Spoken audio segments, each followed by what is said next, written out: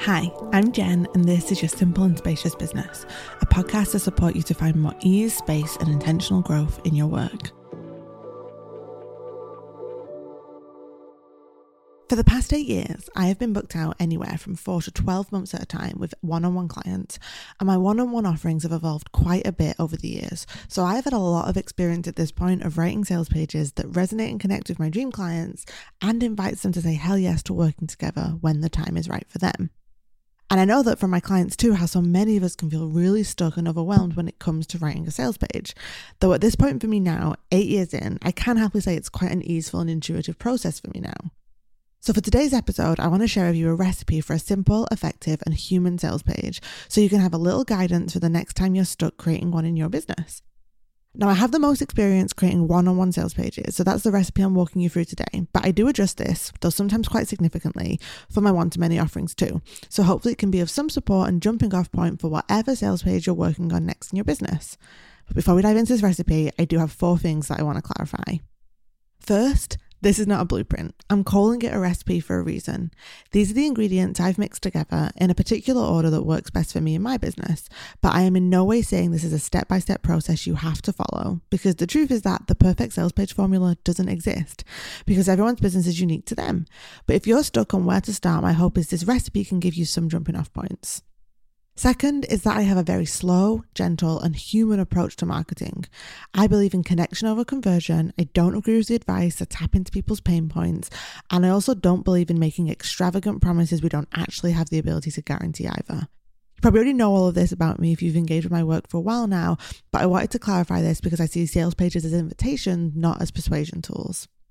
And I believe in this approach because I've seen the results in my own business. I consistently attract dream clients who want to go on this journey together with me, and not because I've made a big extravagant promise, but because they see my experience and my approach and they trust that I'm the person to go on this journey with them. And I found that it's a beautiful breeding ground for delightful client relationships too. And the third point here is that something to keep in mind is that your sales page is the final destination in your customer journey. It's not going to do all the work for you. I write my sales pages in mind for the person who has already engaged with my work. They've maybe listened to my podcast, they've read my blog, they've subscribed to my weekly letters or followed me on Instagram.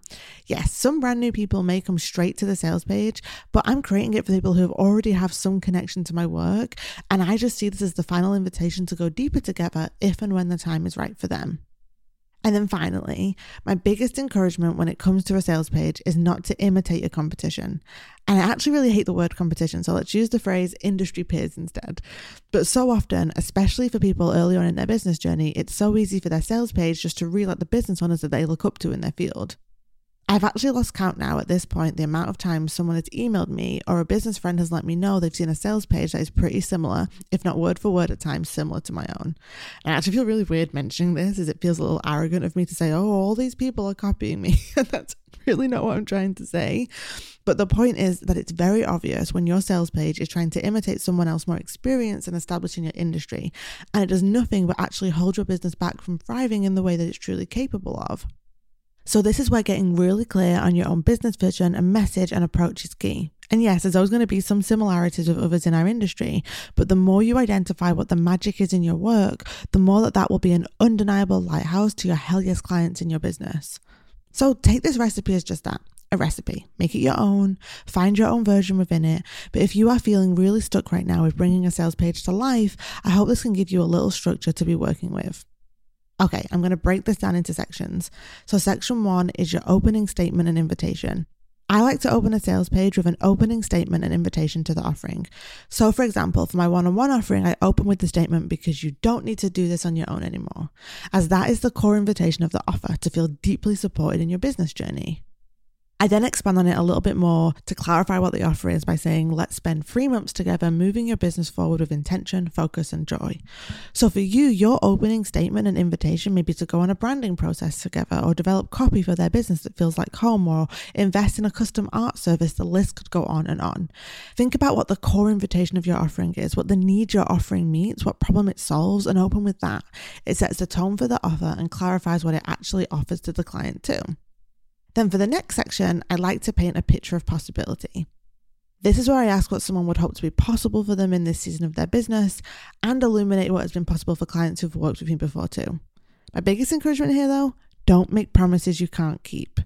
I know it feels good for marketing to make big, bold promises, but if you can't actually keep them, you will either attract bad fit clients who expect you to, or you'll feel so out of alignment with the offer that you shy away from actually sharing it. If you have a very clear deliverable, so for example, if you're a designer or a copywriter or an artist, it is a lot simpler to paint this picture of possibility, as you can just highlight the deliverable and what's possible on the other side of that. And if you're like me, so if you're a coach or a mentor or a guide, there's going to be less of a concrete deliverable and more of a transformational picture to paint. Okay, then for section 3, I like to include a testimonial. You'll see that I typically include a lot of testimonials on a sales page, as I find that it's a great way to really illuminate what is possible through the offer, and someone else saying how impactful our work together has been will always be more powerful than me just saying it myself. But if you're just getting started and don't have that many testimonials, that's okay. You'll just build up to this. So whenever I mention I'm including a testimonial, just say to yourself, oh, okay, I will fill that in when I have one. And then for section 4, I like to introduce myself and clarify my role and my experience. Now, this isn't a mini about page. It's instead a very focused way of clarifying what my role is within this offer, what my zone of genius is, and a little more clarification of what the invitation of the offer here is too. And by the way, if you want an example of what I'm talking about here, I will link to my one-on-one offer in the show notes, as that is the recipe I'm walking you through, so you can see it all in front of you if you want to. I always include this section in a sales page because it's a friendly and personal way to break up more of the salesy sections and just connect as a human being who is inviting them to this offer. I think one of the main questions we have to answer through our sales page is why us? Because the majority of us will be existing within very crowded markets. So we've got to make it easy for our hell yes clients to know that we're actually a hell yes for them. So this section is really helpful in highlighting our experience, our approach, and the core invitation of our offer again too. Then next for section 5, I include another testimonial. Now, depending on your industry, you may find it more impactful to highlight portfolio work or have a more in-depth case study. Then for section 6, I like to share what I believe is possible for my clients through our work together. Sometimes I keep this quite short and sweet. Sometimes this is more of an extended section. It totally depends on the offer and the sales page, but this is where I really like to highlight and clarify the possibilities the offer is inviting someone to discover for themselves. Then after that, I have another testimonial. And then after that, for section 8 is where I clarify what will be explored or delivered through the offering. So for my one-on-one offer, I outline the different topics and areas we can dive into during our calls. And if I'm offering a program or a course, this is where I'd outline the specific topics or modules. And for you, this is where you may highlight the deliverables of your offer. So if you're a designer, you may say you will get a full branding suite, and you will get a branding website, and you will get all of these collateral like business cards and worksheets, etc. This is the stage in the sales page where your potential client or customer has got a good idea for what the invitation is, and now you can really start to clarify what they will actually experience and take away from this work with you. Then after that, for section 9, I include another testimonial. And then section 10, this is then where I include a clear breakdown of the offer. So this is what I call the ingredients list. So what the takeaways and deliverables are of this offer. This is the here's what you get section. So the potential client or customer knows exactly what they're investing in. So if it's a one-on-one offer, you'll break down how many calls or access they have to you, and then any final deliverables or resources they have access to. And then if you're selling a product or a program, this is where you'll just break down the modules or the physical item that they get. And I like to include this further down instead of at the top of the sales page, because I like to paint a picture beforehand of what the invitation of the offer actually is before I then clearly map out what's actually included. Some people do it the other way around. There's actually no right or wrong way here. This is just my personal approach. I would actually say that almost all of these sections are interchangeable, apart from the opening statement and invitation, as I always do think they are the most powerful at the top of the page. So this recipe, you can just kind of shift them around, add in different pieces. This isn't a step-by-step thing you have to follow. Hopefully it's just giving you some structure to play with if you're feeling stuck. And then I also include the pricing in this section where I break down what's included, and also whatever payment plan may be available too.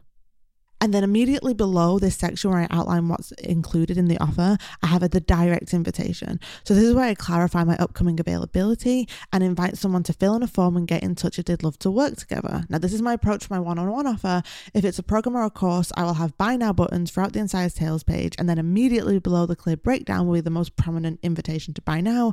And if it's not currently, it's like an open close offer, this would just be where I would invite someone to join the waitlist to find out when it is going to be for sale again. Then below this, I include another testimonial. As I've said, this is just how I like to break it up. You may prefer to group your testimonials or portfolio pieces in a different way. This is just visually how I like to do it. And then for section 13, this is near the bottom now, this is the FAQ. So this is where I dive into the questions I'm either actually frequently asked or the ones I want to clarify. So for example, I have a question in my FAQ about what results I can guarantee and how the answer is actually 0, as it's really important to me that clients know that the magic isn't in me through our work together, it's in them. And it's my job to hold space and guide them in their business, but my clients' success and growth always belongs to them. With your FAQ section, think about what you want to clarify about the offer. So perhaps it's who you do and don't work with, or what access someone has to you, or your refund process. And then for section 14, I usually include a final testimonial just to wrap up the sales page. And then for section 15, especially if it's a one-to-many offer, I'll include a final invitation to buy as well, or join the waitlist. Okay, hopefully what you can start to see here is my basic recipe for a simple, effective and human sales page, and definitely go and check out the link in the show notes here if you want to see my one-on-one page and how this actually breaks down. But also I hope what's clear here is how this is not set in stone. For example, for my quarterly coaching sales page, which is something I only open up now and again, I have a much more simpler and streamlined page for that. And historically it books out just as much as my main one-on-one offer does. So there's obviously pros and cons to longer and shorter and simpler sales pages. I also have some other sections I add in depending on the offer, especially if it's a group program or course. These tend to be who this is and isn't for sections, which is a great way to clarify who your Hell Yes people actually are. And if the sales page is quite long, I may recap what's included again further down. I may also include a very human final note on the sales page too if I want to clarify something about the offer. This is something I've actually done recently at the end of my sales page for my new group offering, Your Simple and Spacious Business, which will open its doors for the first time next month, as I really wanted to clarify what the invitation of the offer was for when someone is deciding whether or not it's the offer for them. So as you can see here, sales pages are not a sure science. I have my basic recipe that I tweak and expand or simplify depending on the offer, and I trust it because I've been so consistently booked out for almost a decade now that I know that it works for me. But your business is your business, and you have to develop your own recipe that truly works best for you too. But I hope that this can illuminate some frameworks and ideas to get you moving forward if you're currently really stuck on bringing a sales page to life. I know that it's always evolving. Your sales page is going to get stronger and stronger the more you deliver your offering and you gain clarity around who your dream clients are and how your offering can best deliver its magic for them. Remember, good enough is always a good enough place to start. So don't wait to have the perfect sales page. Write your first draft and grow from there. I am probably on my 25th draft, I'm going to guess it, of my one-on-one sales page. It's been called so many different things over the years. It's been structured in so many different ways. I mean, like I said, it's almost been a decade now, but I have been consistently booked out for that time, and I've just evolved it as I've gained more clarity. If I have waited for a perfect sales page, I'd never have made it to this point. I'd never have got started.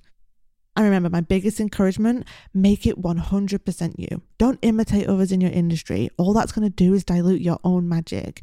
You don't want to exist in anyone else's shadow. Lean into the magic of your own work and your own message and approach and go from there. And I'm right here, rooting for you always, and I'm so looking forward to diving in more together next week. And until then, I hope you have a joyful day ahead.